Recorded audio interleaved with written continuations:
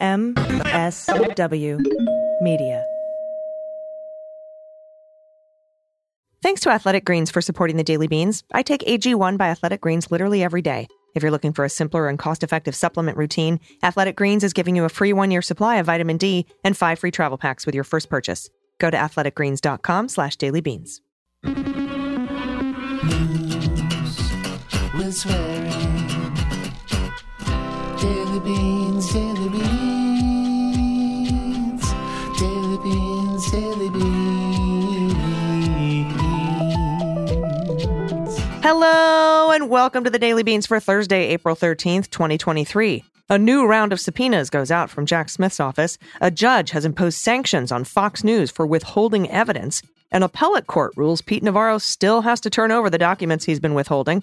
Representative Justin Pearson has been reinstated in the Tennessee House. Donald Trump has sued Michael Cohen for $500 million. And Donald is trying to delay the E. Jean Carroll trial set to begin April 25th. I'm your host, Allison Gill. Hey, everyone. First of all, I just want to say happy birthday to Dana Goldberg. She's not here, but she can hear me. Happy birthday. I miss you, my friend. I know she's celebrating wherever she is. Later in the show today, I'll be talking with Michelle Eisen about Starbucks union busting. And local officials have unanimously voted on Wednesday to send Justin Pearson back to the Tennessee State House. Now, I say unanimously kind of in air quotes because it was a 7-0 vote because the 4 Republicans were too cowardly to even show up to cast their vote either way.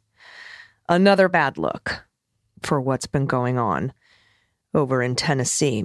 And now they are back. They're going to be advocating for common sense gun laws. Governor Bill Lee now looks like he is interested in signing some additional gun laws. I mean, I guess that's a good thing. It shouldn't have to take what it took or what it's taking. But we should see some changes there very soon. And, hey, just like Donald Trump put himself under a microscope when he ran for president, the Tennessee GOP did the same thing. The nation and the world are watching them now. They are not going to be able to get away with this for much longer. And also, in Arizona, the Arizona House expelled one of its Republican members for having a conspiracy theorist come in and say that, people were accepting bribes. So she's gone. So that's good. That's a correct move. And I hope this really draws a lot of attention, not just to the Tennessee State House, but to all state and local legislatures, state houses, assemblies, and senates, and city councils, for that matter. This is all where the real gritty grassroots government takes place. We need to shed a light on it when it's not doing what it's designed to do. All right, we have a lot of news to get to, including, and we'll go over this on Sunday on the episode of Jack, several more subpoenas went out about looking at more details about Trump PAC spending, right? Remember how Andy and I talked about, hey, they're looking at fraud now, wire fraud, money laundering. Back in December when CNN reported that several subpoenas had gone out looking at the election defense fund that doesn't even exist and the Trump PAC. And then later on in January, we got reporting that all 4 PACs were had questions raised about them and subpoenas went out. Well, another round of subpoenas went out early March to look at some of that information. And we'll cover that along with some other news about how it seems the documents case might be finally coming to a conclusion, at least with the obstruction piece. So lots of stuff to go over on the Jack podcast this weekend. All right, everybody. Again, we have a lot of news to get to. Let's hit the hot notes. Hot notes. First up from Robertson and Peters at the New York Times. The judge overseeing the Dominion Voting Systems lawsuit against Fox News said on Wednesday that he was imposing sanctions, a sanction on the network, Fox, and would very likely start an investigation into whether Fox's legal team had deliberately withheld key evidence, scolding the lawyers for not being straightforward with him. This is a huge last-minute bombshell twist in this case. It was already going downhill for Fox. We knew that that Dominion got summary judgment on falsity so that the prosecution doesn't even have to prove that they were lies. We learned that some key evidence from motions in limine was excluded. Like Fox can't use certain defenses, not key evidence, but key defenses for Fox aren't going to be able to be used, including their defense that, well, even though they were lies, they were newsworthy lies. They aren't going to be able to argue that either. It's going to be a very difficult case for Fox News and the parent company, Fox Corporation. But jury selection starts here tomorrow. And all of a sudden, right before the trial, we get this information about key evidence being withheld. It first came out last night in the Daily Beast. And then this is the Times reporting today. This rebuke from the judge came after lawyers for Dominion, which is suing for defamation, revealed a number of instances in which Fox's lawyers had not turned over evidence in a timely manner. That evidence included recordings of the Fox News host Bartiromo talking with former President Trump lawyers Sidney Powell and Rudy Giuliani, which Dominion said had been turned over only a week ago. In imposing a sanction on Fox, Judge Davis of the Delaware Superior Court, this is where this is happening, is in Delaware, ruled that if Dominion had to do additional depositions or redo any already done, that Fox will do everything they can to make that person available, and it's going to have to be on Fox's dime. All of this Fox will have to pay for. He also said he would likely appoint a special master to investigate Fox's handling of discovery of documents, and the question of whether Fox had inappropriately withheld details about Rupert Murdoch's role as a corporate officer of Fox News. That would be damning. Again, the trial is scheduled to begin Monday, jury selection starting today, Thursday. It's not immediately clear that Dominion would avail itself of the judge's ruling that its lawyers could conduct additional depositions. The trial's about to start. The judge told Fox's lawyers to retain all internal communications between themselves relating to the officer issue from the time of March 20th. Now, he said he would weigh whether any additional sanctions should be put on Fox based on anything that this potential investigation uncovers. He said he was very concerned that there had been misrepresentations to the court. That is very serious. And that's what Judge Davis said. This is very serious. That's a quote. We keep on learning, he said, about more relevant information from individuals other than Fox. And to be honest, we don't really know what to do about that, but that is the situation we find ourselves in. She pointed to one email that had recently been handed over between Bartiromo and Powell on November 7th, 2020. In the email, Ms. Powell was forwarding evidence to Bartiromo that Dominion said was proof that Fox had acted recklessly. An email from a woman Mrs. Powell relied on as a source who exhibits signs of delusion, claiming, for instance, she was aware of voter fraud because she had special powers, including the ability to time travel and talk to the wind. Quote, I just spoke to Eric and told him you gave me very important information, said Bartiromo to Ms. Powell, most likely referring to Eric Trump. Now, Ms. Brooke also played 2 recordings for the court of pre-interviews. Ms. Brooke is one of the lawyers for Abby Grossman, I believe.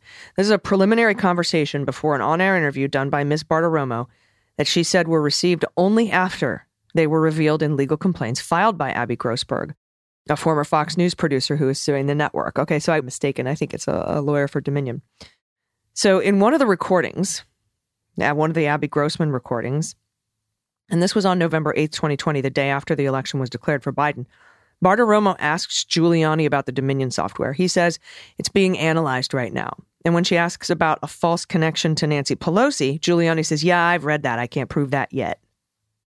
Now, Justin Nelson, another lawyer for Dominion, asked Judge Davis to deconsolidate the case and focus solely on Fox News at the trial, excluding the Fox Corporation, the parent company, because Fox's lawyers had only recently disclosed that Murdoch, the executive chairman of Fox Corp, was also the executive chair of Fox News, a role that pointed to more responsibility for its broadcasts. They just learned that.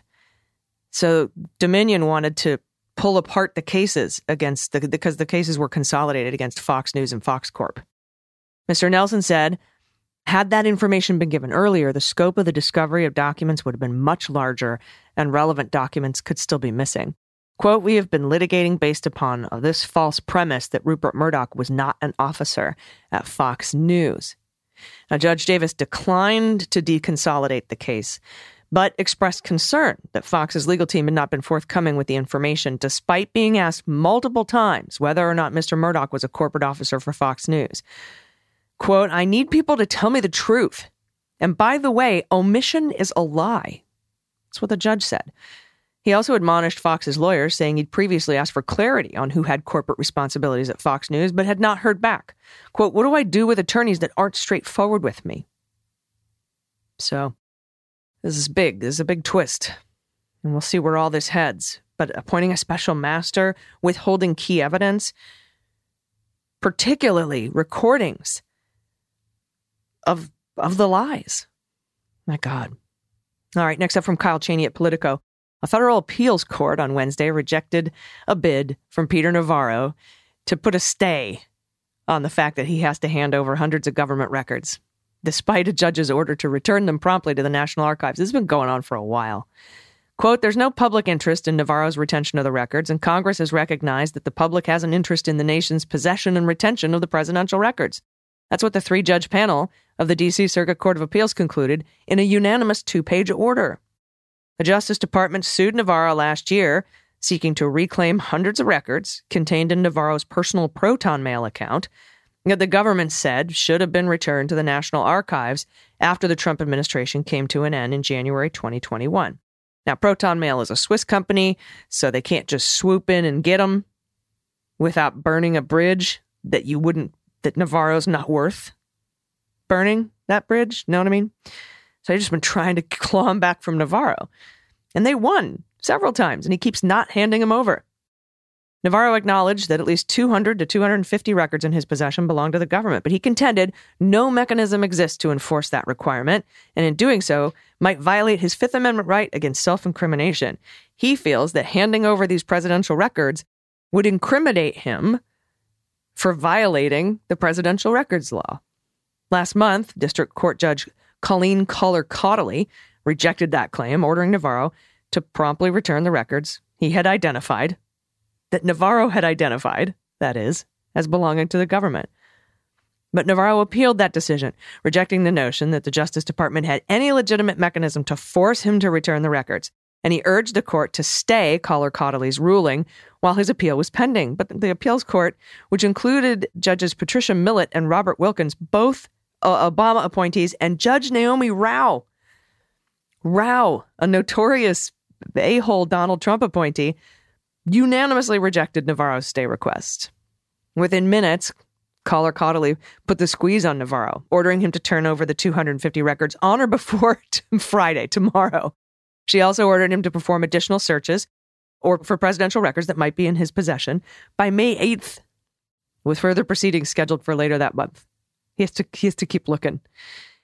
And also from Cheney, Donald Trump argued late Tuesday that his historic indictment by a Manhattan grand jury requires a delay in another legal matter he faces, which is the defamation suit brought by E. Jean Carroll, who says Trump defamed her when he denied and derided her claim that he raped her decades ago.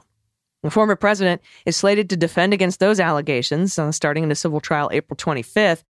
But Joey Tacos, that's Trump lawyer Joe Tacopina, is urging Judge Kaplan to postpone it for a month, contending the surge in media coverage of Trump's indictment has tainted potential jurors in the civil case.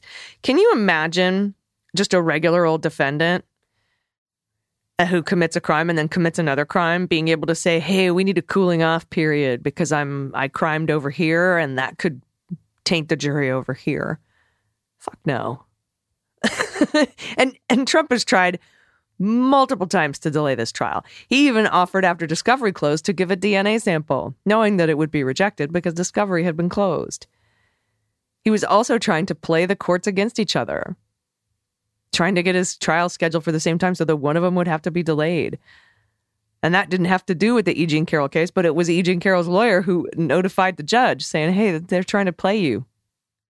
Quote, holding the trial in this case a mere 3 weeks after these historic events will guarantee that many, if not most, prospective jurors will have the criminal allegations top of mind when judging President Trump against Ms. Carroll's allegations.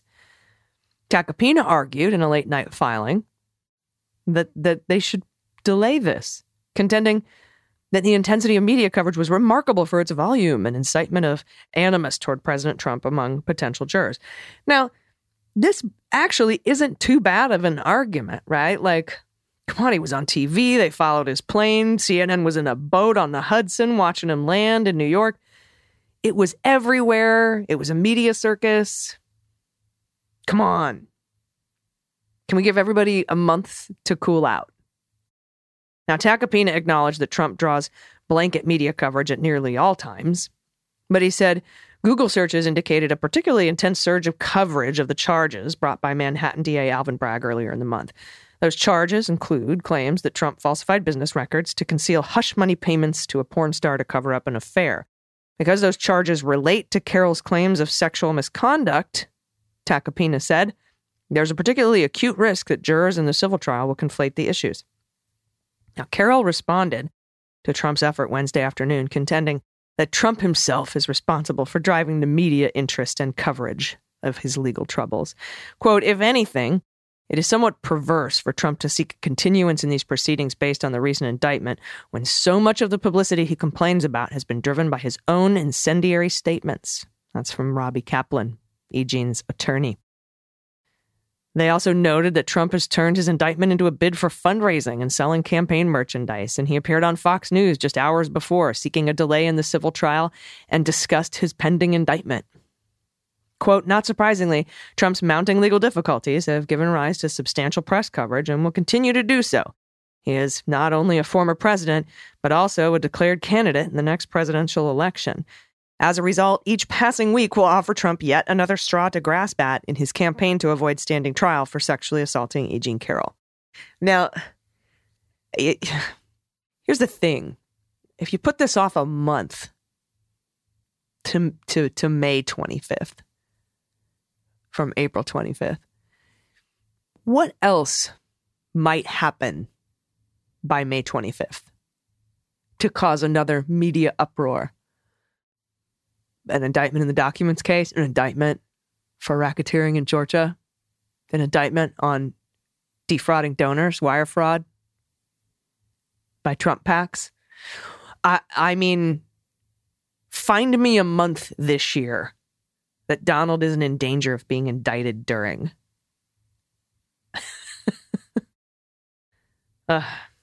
It's only going to get bigger. All right. From Shabbat and Barnes at NBC, Donald Trump filed a lawsuit in federal court Wednesday because he's trying to keep a low profile against his former lawyer, Michael Cohen, who has emerged as a key witness in the criminal case against the former president, seeking more than $500 million in damages for alleged breaches of fiduciary duty, unjust enrichment, conversion, and breaches of contract. Okay. Time to take a swim in Lake U, Mr. Trump. The complaint accuses Cohen of violating his attorney-client relationship with Trump by publicly disclosing information about the former president and the spreading falsehoods about Trump, likely to be embarrassing or detrimental, and partook in other misconduct in violation of New York rules of professional conduct. Okay. Dude went to prison. The former president has, quote, suffered vast reputational harm as a direct result of Michael Cohen, not of Trump's own fucking behavior. My reputational harm comes from what Michael Cohen did. That's Trump's lawyer, Alejandro Brito. This is a new one I haven't heard of. And he wrote that in a complaint filed in the U.S. District Court for the Southern District of Florida. Judge shopping much? Trump's attorney said Cohen did those things with malicious intent and to wholly self-serving ends. Cohen committed the breaches, quote, by disparaging Trump through myriad public statements, including the publication of 2 books, a podcast series, and innumerable mainstream media appearances. According to the complaint, quote, defendant is engaged in such wrongful conduct over a period of time and, despite being demanded in writing to cease and desist such unacceptable actions, has instead in recent months increased the frequency and hostility of the illicit acts toward the plaintiff. Cohen's attorney, Lanny Davis, responded to the lawsuit by just laughing for 20 minutes. No, he said Trump appears once again to be using and abusing the judicial system as a form of harassment and intimidation. Cohen is a witness in an upcoming trial against him, and you're suing him. That's, wow. Trump wants, quote, compensatory, incidental, and punitive damages in the amount that would be determined at trial and would substantially exceed $500 million, unquote. He also wants any profits or compensation Cohen receives from all of his books, podcasts, and other products. Yeah, this lawsuit, in case you're wondering where my beans are, is going nowhere. It'll probably be withdrawn before they're hit with sanctions. Brito, where this Alejandro Brito guy, hey, maybe talk to Alina Habba and see where you're at with, having to pay huge sanctions fines. Can't believe Habba is still his attorney. Can't believe Corcoran is still his attorney. Christina Bobb got out when she could.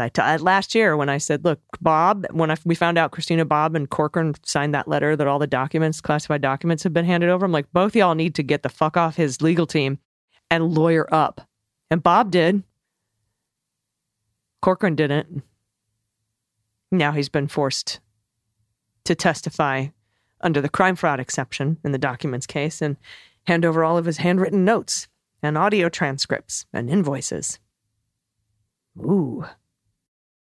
All right, everybody, we'll talk about that documents case in detail and the wire fraud investigation on this weekend's episode of the Jack podcast. And I'm going to take a quick break right now. I'll be back with Michelle Eisen. She's incredible, barista and advocate for unions' rights at Starbucks. And we're going to talk about the CEO's testimony to Congress and how they're union busting and retaliatory. They violated the National Labor Relations Act every which way. The act, also known as the law. So you definitely want to hear that interview. And then we'll hit the good news. So stick around. We'll be right back. After these messages, we'll be right back. I take AG1 by Athletic Greens literally every day. I started taking Athletic Greens because I was looking for something tasty that boosted my energy and supported my immune system and my gut health. I take AG1 first thing in the morning, before coffee, before the gym, and it makes me feel unstoppable and ready to take on my day. And I have a great sense of peace knowing that I'm filling all the gaps in my nutrition with AG1, this single delicious scoop of powder. And we want to thank Athletic Greens for their support. Right now, they're offering you a free 1-year supply of immune-supporting vitamin D and 5 free travel packs with your first purchase when you go to athleticgreens.com/dailybeans. AG1 by Athletic Greens has been a game changer for my daily routine. I highly recommend it to anyone looking for an easy and cost-effective way to get high-quality supplements. My friend suggested it to me a couple years back with great results, and now I am passing it on to you. AG1 is an excellent value. It replaces the need for multiple supplements, including a daily multivitamin, minerals, prebiotics, probiotics for gut health, adaptogens, and a greens blend. I used to have a cabinet full, and now it's just this single delicious scoop. All of these benefits packed into one convenient thing. It's delicious, and it's one of the easiest habits I've ever picked up for my health. You can't beat the simplicity and the effectiveness of AG1 by Athletic Greens. So if you're looking for a simpler and cost-effective supplement routine, Athletic Greens is giving you a free 1-year supply of vitamin D and 5 free travel packs with your first purchase. Just go to athleticgreens.com/dailybeans. That's athleticgreens.com/dailybeans. Check it out. Hey, everybody. Welcome back. I'm happy to be joined today by a barista and an organizer at the first unionized Starbucks store. Please welcome Michelle Eisen. Hi, Michelle. How are you? I'm great. Thanks for having me. Yeah, no, thank you for being here. I think this is a really important discussion, particularly given the recent testimony to Congress by the Starbucks CEO, which did not go well for him. So I wanted to talk to you a little bit about some of the impact and retaliation and things that went on and your insights and your thoughts about how that testimony went. But first, could you just give an overview to listeners about the law and, capital T, the law, and how we are supposed to, and I love that we call it the law, in Cleveland, Ernest Biner's fumble is called the fumble, and John Elway's drive is called the drive. It's very hard to be the something, and this is the law, the labor law in the country. It's very, very important. Talk a little bit about some of the protections that are supposed to be in place for workers to unionize. So organized labor or the idea of organized labor is protected in this country by the National Labor Relations Act, which sounds really big and bad and sort of all-encompassing. reality is that, decades of gutting of this bill have sort of left this law, as you call it, weak, incredibly weak. So I'll tell you what it should protect against. It should protect against a company's ability to interfere with their workers' right to organize their workplace, to form a union. And it should offer these protections in the way that the company can't illegally fire workers if they find out that they're trying to organize a union. It can't technically come in and intimidate or surveil its workers if they find out that these workers in this particular place are trying to form a union. It prevents them, essentially, if once a union drive has been announced, what's supposed to happen in that, you often hear the word shop or unit, but in that location, is that it's supposed to remain unchanged in any way. So it's supposed to be laboratory conditions, as they call it, so that a fair election can go forward. So an employer can't come in and they can't make promises. They can't promise things like promotions or different rewards if a worker votes no. They also can't come in and threaten a worker. They can't say, oh, well, if you vote for the union, you're no longer going to have health benefits. That's what this law is, put in place to protect. And then the NLRB, the National Labor Relations Board, is the entity that has to oversee that this law is as being carried out by, workers and employers alike. What we've seen in the last 18 months with the Starbucks campaign is a complete and blatant disregard for these laws by the company and, by, I guess, former CEO Howard Schultz, though he very recently stepped back down after stepping back up to attempt to stop this movement. So that's your sort of brief overview of what that should do. Great. Thank you so much. And we'll talk a little bit about the intimidation part, because there seemed to be a lot of that going on. And, I grew up, I saw Norma Ray, and I figured that kind of union intimidation was a thing of the past, but it is alive and well today. And that is very apparent through these intimidation tactics. Talk a little bit about how, because it's not like Schultz just shows up at a Starbucks store and starts telling people that he's going to fire them, right? This stuff goes down through the ranks, right? In the government, we say shit rolls downhill, basically. And it goes all the way down to the managers. We saw this happen at Wells Fargo, right? When they were setting up false accounts to get their numbers up. The CEO told the frontline managers, hey, if you don't have a certain amount of new business by the end of the quarter, new accounts, you're going to not get a bonus, or you'll be reprimanded or admonished, or something will go on your permanent record. And so that kind of wink and a nod, not directly telling them to, violate the law, but that changed the culture, in that these managers then started to try and find unique and new ways to skirt, the rules, because they were being threatened. Talk a little bit about this sort of hierarchy of union oppression that you saw going on at Starbucks.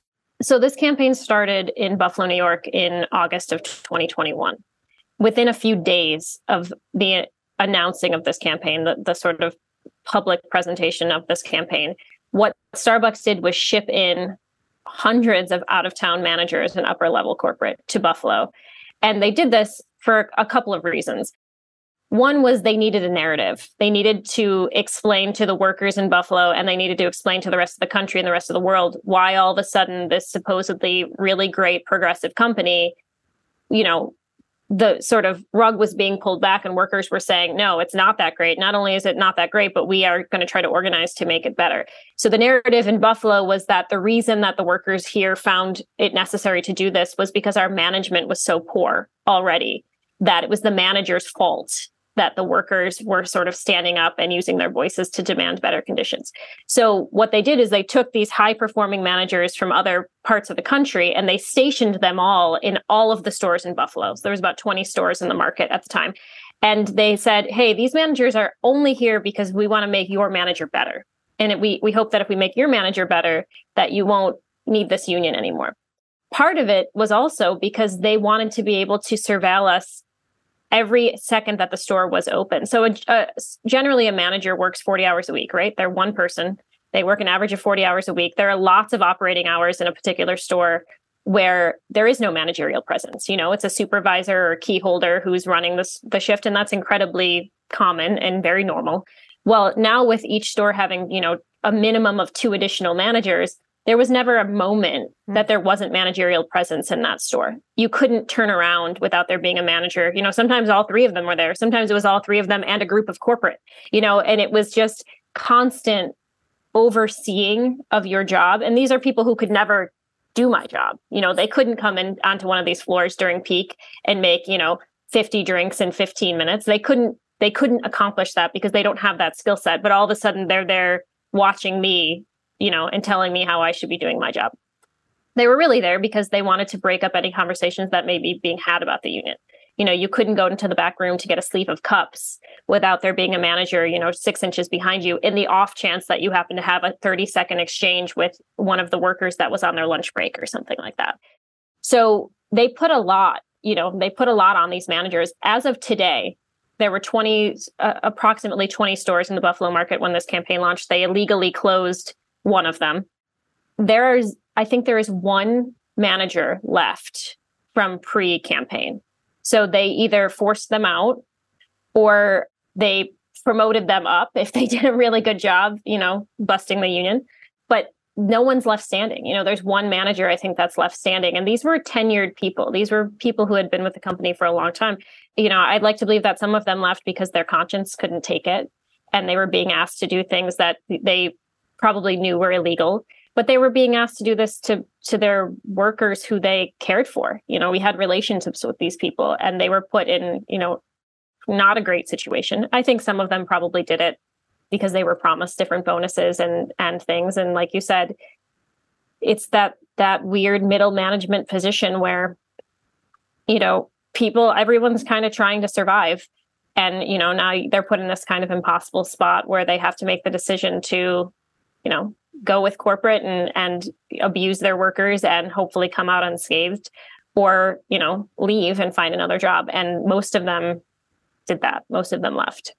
Wow. Now, these seem like I could just pick out 3 blatant violations of the law. First of all, they violated the laboratory conditions thing by sending in all these people. Second of all, surveilling. Next, they're trying to make sure and break up conversations. Then there was retaliation with, firing people and closing stores. So there's 4, just 4 off the top of my head, which seem like very blatant violations of the act. And I have to ask, because normally when bigwig corporate types break the law, they get together and talk about how they can make it so they're technically not breaking the law. What were their excuses for these blatant violations? Or we're not surveilling. Like you said, I guess one of them is, we're here because we're worried that your manager sucked so bad that you want to unionize. I mean, how are they trying to get around the law here? And I'm wondering if the National Labor Relations Board has done or will do anything about those blatant, obvious to me, violations.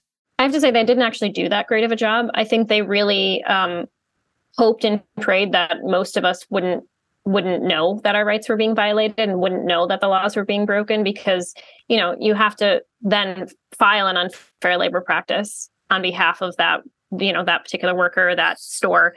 And then it, moves through the system. It moves to the NLRB and they gather their evidence and they see if they can find merit to whatever that charge is. And then if they find merit, they issue a complaint and then it goes up the chain. What I think what you saw in the case of Starbucks is that this is a multi-billion-dollar multinational corporation. Resources, bottomless. They really have as much money as you could possibly dream of, and they're making more every single second. And the penalties for most of these violations, they're slim. So a lot of what you saw with Starbucks was, knowingly breaking the law. And in some cases, you'd hear a manager say something out loud and you knew that they were breaking the law, but they were resting on the fact that it's going to take time for this charge to make its way through the system and to inevitably be found guilty. And that's what they want. And want maybe time, just pay a small fine, right? Like, delays on their side. Even if they had to pay, back pay for every fired worker on this campaign, which right now is, well over 200, that's nothing to a company like Starbucks. And if in that process, they're able to stamp out this union campaign by dragging this, through the courts for as long as possible. That's inevitably what their goal would be, right? Their goal is delay, delay, delay in the hopes that you exhaust people. I mean, it's exhausting. There are lots and lots of workers who are not still standing here because who wants to live through that every single day for, at this point, we're at, 17 months, 18 months, 19 months. And so I think the answer is that the company knew what they were doing, and they didn't do a great job in a lot of cases of trying to, cover it up, veil that in any way. Right. No, they just didn't. They were just like, well, yep. Why? If you don't have to. Right. That's exactly it. If the penalties are not sufficient to where it really matters all that much, I think it's curious in the instance of Starbucks, because it is this company that it's supposed to have a better reputation. We're not talking about Walmart. We're not talking, we're not talking about even Amazon. We're not talking about companies who notoriously have, bad reputations and are known for treating their workers badly. We're talking about a company that's supposed to do better. So for me, it was even more curious that they were so blatant about it, because, that's a public image and brand that I think is being severely damaged, and they're doing it to themselves. Right. Yeah. So, I mean, where's your public goodwill? And it seems very odd. And the whole culture between management and union just has always baffled me. I mean, I remember when I worked for the government and I was part of the union, and then I became management, and my first idea was to get the union stewards in and be like, all right, let's do some great things together and let's work together. And, I want to change these, make these, performance evaluation requirements easier to achieve and more quantifiable, and, so that everything's fair. And then my bosses were like, why are you talking to the union? Don't ever talk to the union. Don't talk to them. It's just bad news. And I'm like, what the fuck are you talking about? These are awesome people. I was in the union. I know, it's such a weird thing. And I wouldn't get on their weird management bandwagon. So I was kind of always like a black sheep in that regard. But, I worked for the government, so it's not like it's not a right to work job. They can just come in and, remove you. I mean, unless you're Donald Trump, that's a different story for a different day. But I want to ask a little bit just before I let you go and before we talk about the future and where we are and where we're going and how people can help. I want to just ask you your top line thoughts on Schultz's testimony before Congress, what you thought of that. So I was in the room for that. It was a really surreal experience. And so the room, it was a decent size hearing room. I'd been in one of the House hearing rooms before, and this is a Senate one, and it was considerably larger. I don't know how much of this made the public, but they also shipped in a whole bunch of managers and corporate in matching T-shirts to sit on like Howard's side of the room. And so that was kind of bizarre to see these managers, some of which had actually been the managers who had been responsible for issuing the terminations of some of the fired workers on our campaign. So to be in the room with all of, these, I think we had 60 or so worker representatives there who were there because we've literally been put through 18 months of hell, but with this man at the helm. And then to see all these managers on the other side in these matching T-shirts there to support him in his actions. That was hard. That was a tough pill to swallow. I think it was a little more emotionally charged than I was even expecting. But to sit there and he repeatedly lied. After he told the first lie, Bernie sort of stopped and said, I just want to remind you, sir, that you are under oath, like just in case you forgot, judging by the direction this is already going in, this is just a reminder. And he kept on repeatedly saying things like, well, these are just allegations, and the company, these still have to go through the proper channels, and the company has not broken the law. And we're all sitting there going, I testified for 3 days against this company back in July. The judge issued that decision on March 1st and did, in fact, find the company guilty of all of these violations, at least here in Buffalo. So to continue to sit up there and repeatedly say the company has not been found guilty when the company had literally just been found guilty, it was gaslighting to like the nth degree. And you kind of start to feel a little crazy. And that was the company's game from the beginning. Modern day union busting doesn't look like, driving someone's car off a bridge. It looks like gaslighting and making you think you're crazy for wanting this and, thinking that you deserve better.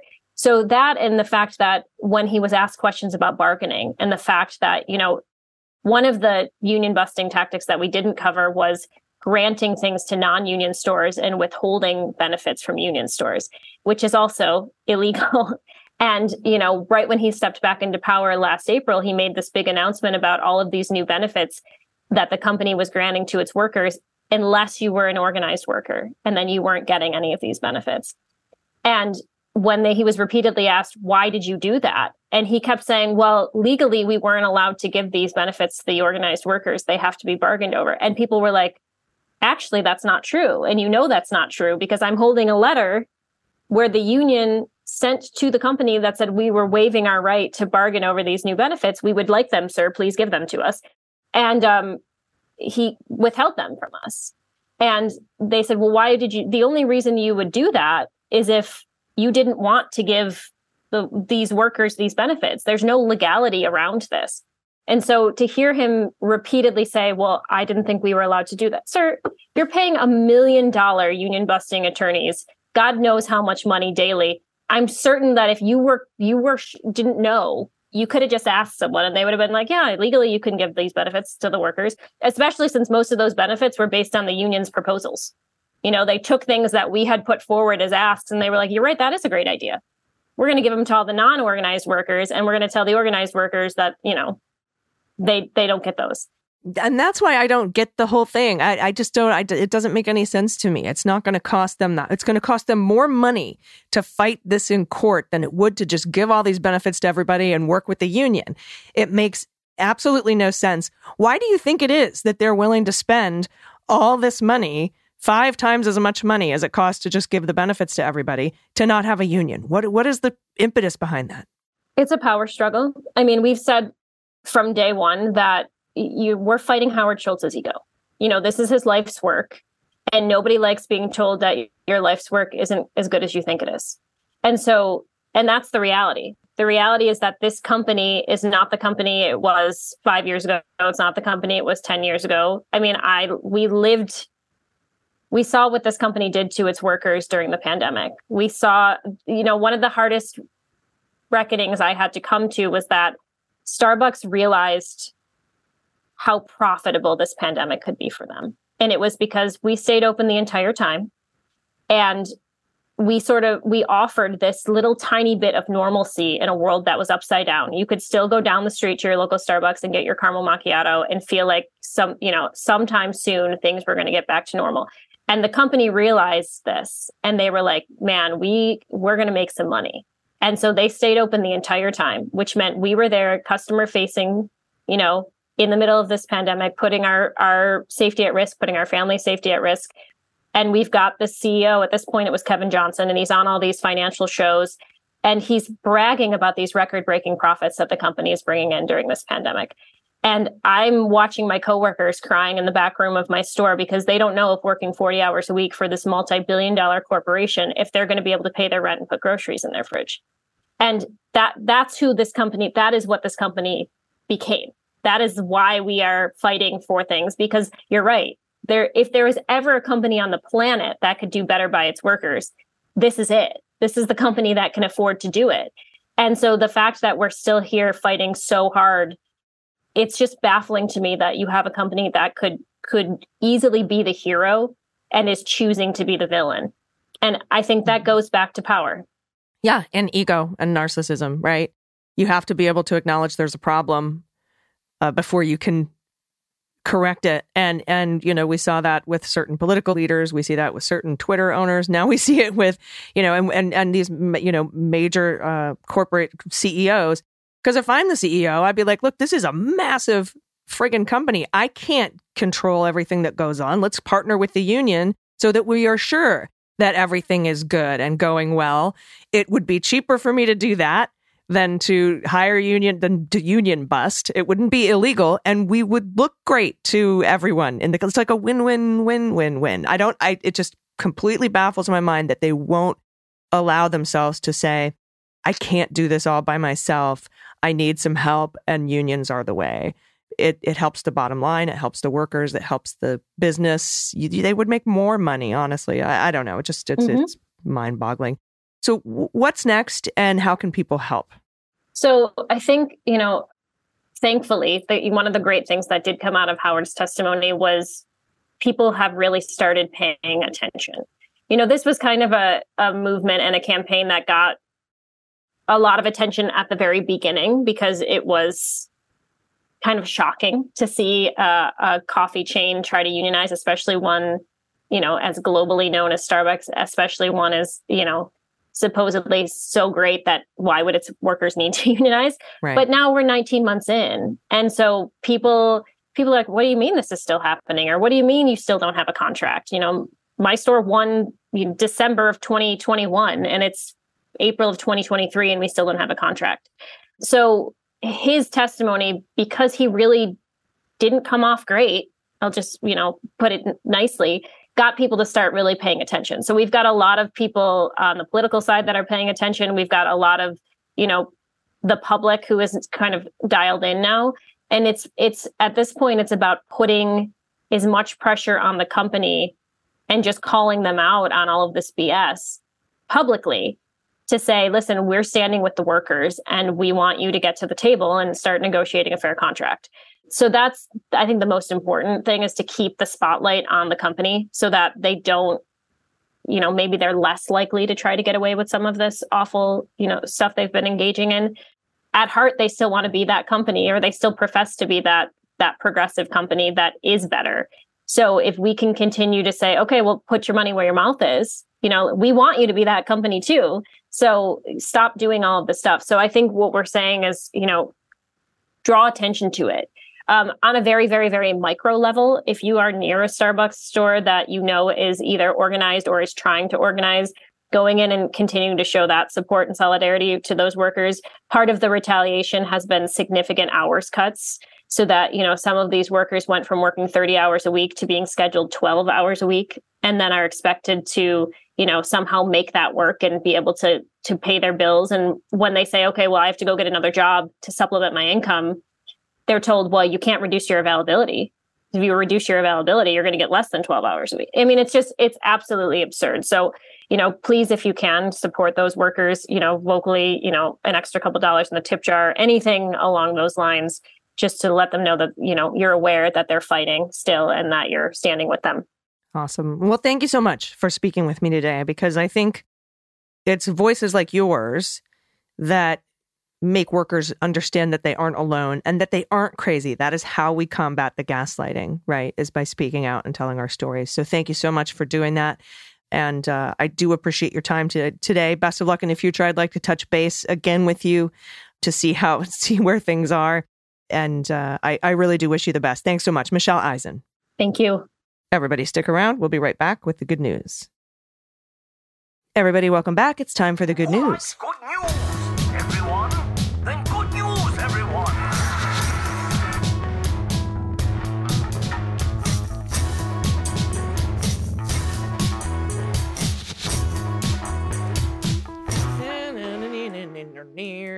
Good news, good news. And if you have any good news, confessions, corrections, a shout out to somebody you love, pod pet pics. If you don't have a pet, you can send an adoptable pet in your area. A shout out to a local business if you want to play What the Mutt. If you want to show me tape squares on your floor that cats either sit in or avoid like the plague. Or maybe your husband or your wife or partner or pets or of dogs or somebody, maybe a guinea pig in the square, whatever. Let's see. Center square, right? Remember Hollywood squares? Let's play. Anything you want to send it to dailybeanspod.com and click on contact. Again, I want to wish Dana a happy birthday. I miss you, my friend. I wish you were here to read this good news with me, but she will be back soon. She will be back in a few short days, which I'm very excited about. First up from Bunny, pronouns she, they. I was in bed struggling to get up for a doctor's appointment when my nesting partner presented his phone, playing your voice, reading my words. I am still crying happy tears. None of my writings have ever been read publicly before. I am overjoyed you were the first to do it. After testifying against a horrific criminal in a high-profile federal case a year ago, I felt like my only voice was used up in that courtroom to carry out my civic duty, but I'm learning to claim my life and my voice. Our fur princes are boys. I thought so. Sending more pet tax and a Justin Pearson poem, along with my deepest gratitude for how you use your voices to support democracy and brighten some very dark days for so many. Bunny, thank you. Look at this baby with the giant head. Look at him, H-I-M-B. Oh, and the little kitten, ginger baby. I love boy cats. And then I read Justin Pearson. Different poem. Just how does one represent while repeatedly silenced under a speaker who prefers to lord over and expel dissidents, stripped of due process? This representative of his constituents, in the paltry minutes rationed to him, never ceased to use his voice for those whose chants were ignored outside. Justice is not just if prejudiced. Peaceful protests must be heard, even when inconveniences tidy structures of power. All voices deserve dignity. Rules must apply to everyone equally, so that even the last, the lost, and the least of us are represented.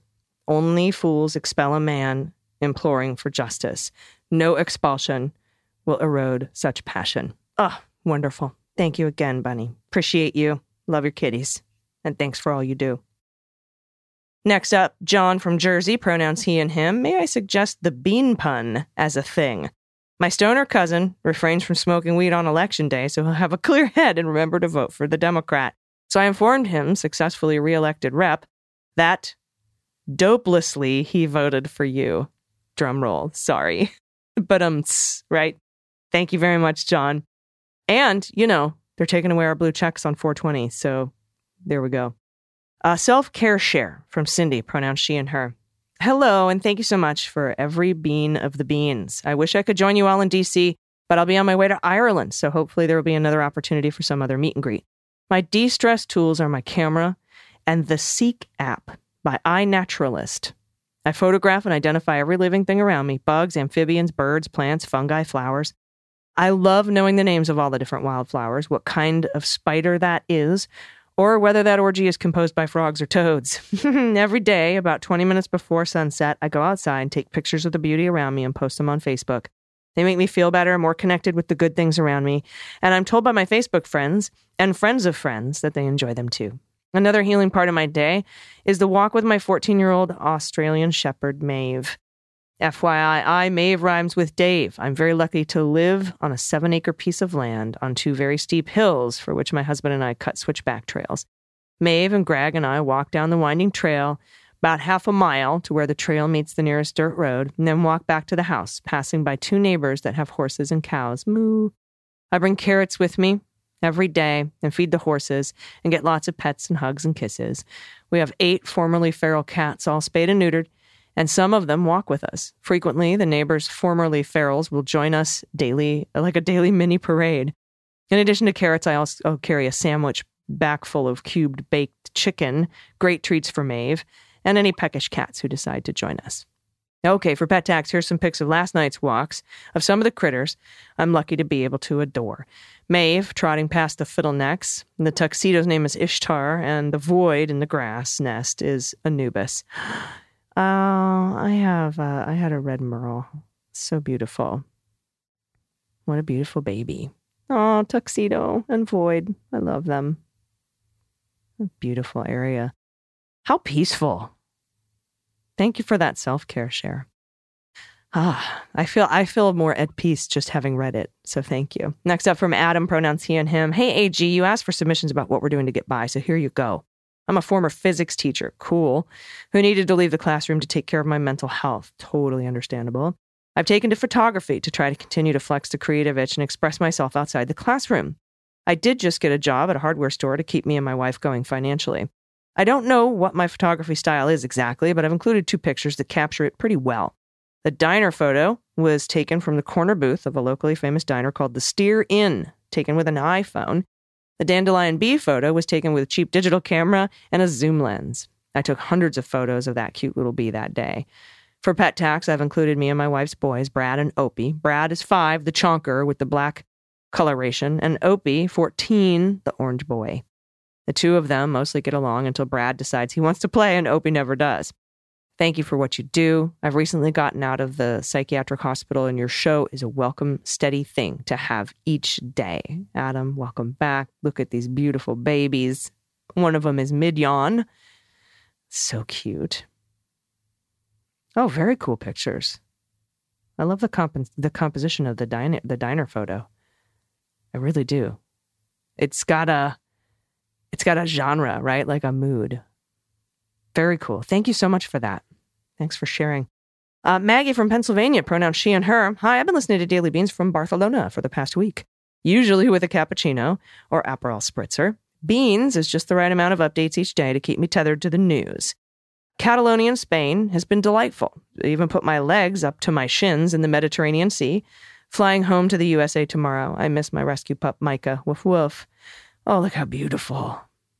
Mediterranean Sea. There it is. And next up from Dan, pronouns he and him. Batboy testimony correction. Citizens of Beantopia. Stephen Miller was only questioned for 6 hours because they started at midnight. They had to stop at dawn. He was afraid he would burst into flames in direct sunlight when leaving the courthouse. Seriously, fuck that fascist Gollum motherfucker. Thank you, Dan. And from Anonymous, I have a name for your cat. Cats in tape boxes submissions. Masturbating. Oh, I like it. The act of luring cats into masking tape boxes. Not too shabby. Thank you, everyone, for your submissions. I appreciate this. Thanks for the pet pics and all the good news. And those self-care posts are good. Keep them coming. Let us know what you do to keep grounded. I love the photography. We had a couple of photography submissions today, and walks in nature. So wonderful. You know, if you listen to this podcast and while you're walking or on the treadmill, you know, you'll burn like probably 200 calories. That's like 3 glasses of wine, you guys. Just so you know, just in case. Just want to walk while you listen to this out in nature. Might be a cool thing to do. Just a simple habit to pick up. Anyway, thank you so much for all your submissions. If you have any, again, send it to us at dailybeanspod.com. Click on contact. Once again, happy birthday to Dana. I'll be back tomorrow in your ears for the Friday show. And then we have, of course, a Patreon happy hour via Zoom where you can ask me anything. And that starts at 4 p.m. Pacific, 7 p.m. Eastern. And the next one will be live in Washington, D.C. Trying to decide if I want to do like a fancy, actual catered event or if we should just meet up somewhere nearby and try to crash with a big old table. We'll see. Anyway, thanks so much. Until tomorrow, please take care of yourselves, take care of each other, take care of the planet, take care of your mental health, vote blue over Q, and bring someone with you. I've been AG, and them's the beans. The Daily Beans is written and executive produced by Allison Gill with additional research and reporting by Dana Goldberg. Sound design and editing is by Desiree McFarlane, with art and web design by Joelle Reeder with Moxie Design Studios. Music for The Daily Beans is written and performed by They Might Be Giants, and the show is a proud member of the MSW Media Network, a collection of creator-owned podcasts dedicated to news, politics, and justice. For more information, please visit mswmedia.com. MSW Media. Hi, this is John Cryer, and I am hosting a new 7-part true crime podcast called Lawyers, Guns, and Money that'll challenge everything you think you know about U.S. covert operations and presidential misconduct. From Jack Bryan, the director of American PSYOP, comes the incredible true story of John Mattis, a newly sworn-in Miami public defender in the 1980s who has found himself completely in over his head. I step off the plane, and there is a van with a couple guys with Uzis.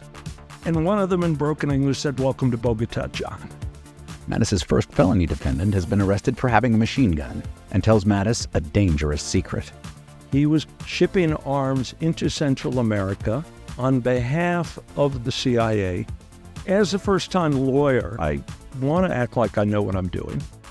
But with the help of a Colombian drug smuggler, how much money the CIA raised by hitting up drug dealers? A lot of money, millions of dollars.